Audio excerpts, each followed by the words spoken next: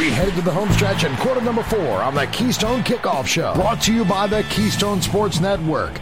Get the best Penn State sports news and analysis at KeystoneSportsNetwork.com or download the Keystone Sports app from your smartphone. And welcome back into the Keystone Kickoff Show. It is quarter number 4. I'm Jim Galante along with Eric Lammers, lead recruiting analyst for Penn State Rivals Network. Eric, you ready to talk some more Penn State football? I'm here. I'm ready, Jim. You know, we're going to talk about some running backs today, and that's one of my favorite positions, one position I kind of grew up on.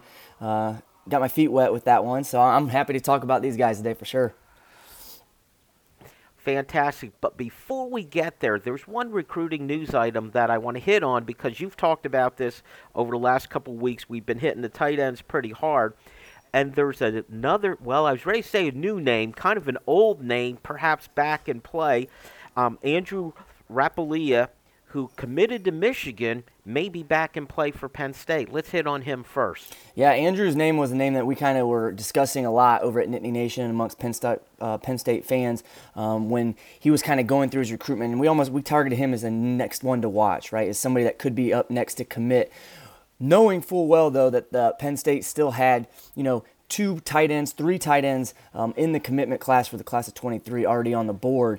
And when you look at that on paper, you're like, well, how in the world are they going to take 4 tight ends that are kind of labeled that way, right? Well, Penn State and all the other prospects just kind of wanted to work through some things on the back end and things that we've kind of talked about in terms of what position would they ultimately end up at, right? And Joey Schlaffer's the one that we've known for a long time that he's going to be that tight end body. We've talked about that last week or a couple weeks ago is he fits in, right? But the other 2, Neo Avery and Mega Barnwell, where do they fit in and where do they kind of look at? And Neo most recently has kind of said he's now thinking defense. And if you recall, we've kind of talked about that is where he fits at the best with his size and speed and his length. So that kind of opens things up, right? Couple that with the fact that there's been some flux up there in Michigan, right? Not, everybody's well aware of kind of what's going on with Jim Harbaugh and his contract and how he flirted with the NFL and things like that. But it's more so that what I'm hearing is more so the fact that they're kind of been moving around some of their position coaches. So I think it's Jay Harbaugh was actually the tight ends coach last year. He's now moving over to the defensive side of the ball. And just that alone was enough to kind of open up the window enough for Andrew to kind of consider his other options, take some other options, look who is he considering for. And we've talked about it. Penn State was high on that list before. I think he was very close to committing before he did end up pulling the trigger for Michigan. This allows him to kind of open things back up. So, yeah, he's going to take a visit on the 19th and 20th there to State College, and this is one to watch for sure because now that they've got the tight end kind of figured out and who's going to slot where, it opens up a little bit more space for him to kind of pair up with Schlaffer, and I like it. I like this one to watch. Now, he's going to also visit – I think he's going to visit Michigan again. He's going to visit Boston College, so this is not a slam dunk by any means, but this is definitely a name that we have talked about in the past and need to be aware of in the near-term future in terms of does he join the 2023 class. Good news for the Nittany Lions, and Eric and I will make sure we keep on that over the next couple weeks. Now let's shift to what we were supposed to talk about today, the running backs. And there's 3 names that you have on the top of your list that are potential commits for Penn State. Let's start with the couple guys from Florida, 2 4-stars. Trayon Webb and Mark Fletcher are their names. Webb, a 4-star from Jacksonville. Fletcher, a 4-star from Plantation, Florida. Give us the preview of those 2 guys. Yeah, bigger backs already have that ready-made size for the college level that you're kind of looking for. A little bit different in terms of how they play the game, but they have that size that you're looking for that has Juwan Sider really excited, has him pegged them as kind of a couple of the top backs on his board, and he's really been able to hit it off in terms of a relationship with each that's been able to keep them kind of in the game to this point because both of them have a lot of different options. Trayon Webb, like you said, he's the number 88 player in the nation right now on Rivals. We have him listed as an all-purpose back. I think he's just really more of a running back. You don't see him use his hands out of the backfield a lot on his highlight tape. He is more of your upright runner. You know who he reminds me of when I watch him? I mean, I don't really like to throw out comps a lot, but he reminds me of Le'Veon Bell when you watch him play the position, right? He's running with that upright style. He's bigger. He's going to make things happen. He's not a burner by any means, but it's weird when he gets out and he's running 90 yards, 99-yard touchdowns. He doesn't get tracked down from the back, right? And so he's got the ability to pull away from you. So he's an interesting one. He's powerful. He had 16 TDs last year.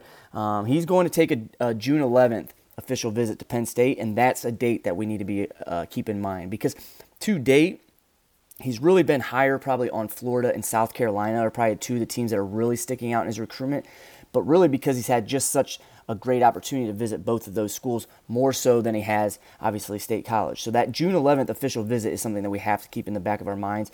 What happens from then? I think with Sider, it's so unique because he does such a good job down in South Florida, or in Florida in general. This is not South Florida, but in Florida, he's so respected down there that maybe he only needs one opportunity to get these guys on campus, right? And so having just that one chance to get Webb up on campus, could go a long way. So I'm very interested to see what happens there, how they combat Florida and South Carolina. He's actually on his way.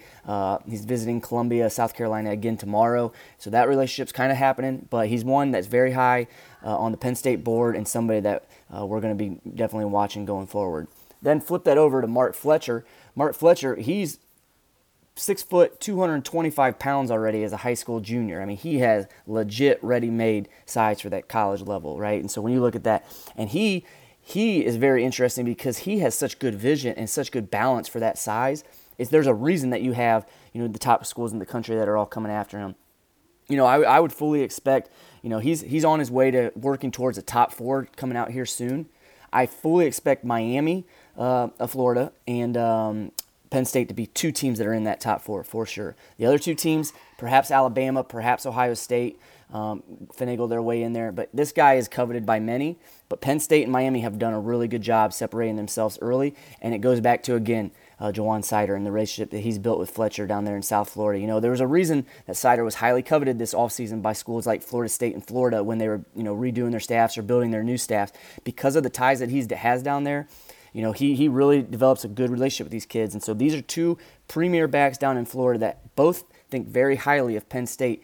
So getting them on campus, continuing to build those relationships are going to go a long way considering or determining how, are they that back in this class. Quick question on something you alluded to. Trayon Webb, Rivals has him listed as an all-purpose back. Has that designation of running back versus all-purpose back become obsolete? Yeah, I think usually when I think of an all-purpose back, I'm really thinking of a guy that's not like your typical 3-down back, right? That doesn't have the potential to be a 3-down back. I know that kind of defeats the whole all-purpose in front of that, but I'm really thinking, when I think of all-purpose, more of your kind of almost like your scat backs, the guys that are going to be more, get the ball in space, jet sweeps, different things like that. Not necessarily the guys that are going to line up traditionally behind the quarterback or next to the quarterback, and like I said, you can feed him 3 downs, 3 times, or on all 3 downs, excuse me. But for Webb, he is one of those guys. He's certainly going to be an early down back when he gets to the next level. I mean, he's got the size, the power to be in there on those early downs, those run plays. So yeah, I would have to dig in more why he's got that all-purpose back tag. But to me, he's your typical running back. Gotcha. Now, the third name on the list, high for Penn State, high probability, is London Montgomery. He's a 3-star running back out of Scranton, and he's listed at 5'10", 185. Give us your thoughts on him. Yeah, this is a name that we've been watching closely ever since he started picking up some offers. Obviously, being there in Pennsylvania, we knew that the Penn State staff had their eye on him. We knew that he really liked Penn State, right, just because he's taken multiple official visits to campus. And so anytime you have an in-state back, right, or in-state prospect at all, it always brings another level of delicacy to the recruitment, how to handle it, right? Because it's not just something you can just throw out an offer. There's, Penn State has over 200, maybe 300 offers out in the 2023 class. You kind of throw those out there, you see what happens, and go from there. But when you start offering kids that are from the state of Pennsylvania that have grown up maybe wanting to be a Penn State Nittany Lion or have dreams of playing there in Happy Valley, right? Things get a little bit more delicate, like I said. So they couldn't just be quick to judge or quick to rush in to offer this young man because perhaps they had others on their board like Webb, like Fletcher that they were a little higher on, and they didn't want to necessarily make that offer too early to take them out of the game with some of these other guys. However, what I'll say is Montgomery's a very good player in his own right? He runs the sub-11 100-meter dash. He's a little bit smaller. He doesn't have the same college ready-made size as those other 2 guys, but he's a very good running back, very productive running back. He's over 2,000 yards last year, over 30 touchdowns last year, as he's sitting there performing there at Scranton Prep. So he almost forced Penn State's hand, right? When you start picking up offers from Syracuse, from Boston College, from Iowa, from Virginia Tech, all these other schools start coming into Pennsylvania and offering one of these guys it's going to make Penn State wake up, and they're going to have to do something. Now, how do they approach it from here? They extended the offer, right? They had him on campus back in late January. I thought they might offer him then. They didn't. They offered him. He continued to pick up offers, so they jump in the game. Now what happens? I think what ends up happening is I think London's going to want to take some time. I think London's going to get through track season, see what kind of happens, see what he runs. If he comes out in track season runs at 10.5, 10.6, he's going to have even more offers on the board, right? So he might even now consider taking his time. But I ultimately I think that he will be back in this class. I think he will play for the Penn State Nittany Lions.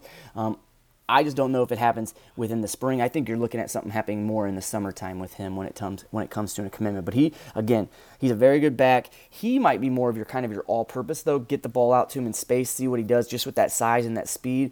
Whereas maybe he's not necessarily that every down back. However, with that size, with that speed, he could be a pretty nice complement to guys like Kaytron Allen and Nicholas Singleton in that Penn State backfield. And I haven't watched any tape on him, so maybe this isn't fair, but the one comparison being a Pennsylvania kid with track speed, not as highly rated perhaps as national guys, that sounds a little bit like Journey Brown and the path that he took to Penn State. Yeah, I think I heard that recently when I was talking with somebody about London Montgomery about the comparison there to Journey Brown and how that all looks. And I would have to go back and look at what Journey's comps and his film coming out, how that would comp to London. But you're not the first person to kind of throw that at me and say they kind of remind each other, their recruitments remind each other, and kind of just everything else that's going on has been comped to Journey from a couple people that I've talked to. The other part of this equation, and we know this has an effect at quarterback, but at running back, Penn State just brought in two very highly regarded running backs. What effect does that have, first of all, on will they take two running backs this year? And how about from the player side, do they kind of look at it and say, wait a minute, Penn State just filled up the room last year, maybe I should look elsewhere? Yeah, I think maybe they're probably only looking at taking one in this class. That's yet to be determined. I think what it comes down to that is, again, the whole best player available, kind of almost like how we talked about linebacker last week, how that all works out, and if you have a chance to grab one of those top guys. I will say this, it's different from the quarterback position. From running backs, especially at the college level, don't necessarily mind splitting up carries, splitting up the wear and tear that they're going to take on their bodies, right? It's almost a selling point for some running back coaches. Come in and look at this stable that we have for you. We're going to use you right. We're going to get you the yards. We're going to get you the usage. NFL already knows that Penn State produces running backs, so they're going to be there to find you. But in the meantime, while you're here for 3 to 4 years, whatever that may be, don't take all the lumps that you maybe would have to take if you have to go to some place and be the only guy there, right? Don't take the unnecessary hits if you go to a place where you're the only guy. Come here, be a part of this big stable. The NFL knows what we can do, and then let's go from there. With running backs, there's only so much tread on the tire. You don't want to use it all up in college. Save it for Sundays. Eric, that is it for this edition of the show. Thank you so much for coming on with us, and thank you all for tuning in. Join us next time on the Keystone Kickoff Show. This is Jim from Keystone Sports. A lot has changed about State College, but one thing that hasn't is W.C. Clark's Coffee Roasters on Calder Way. 30 different varieties of specialty coffee beans sourced from over 25 countries and roasted with love each morning in Happy Valley for over 45 years. We'll ship our fresh roasted coffee from our doorstep to yours. That's right, you can now order online at statecollegecoffee.com. So go to statecollegecoffee.com and use discount code KSN at checkout.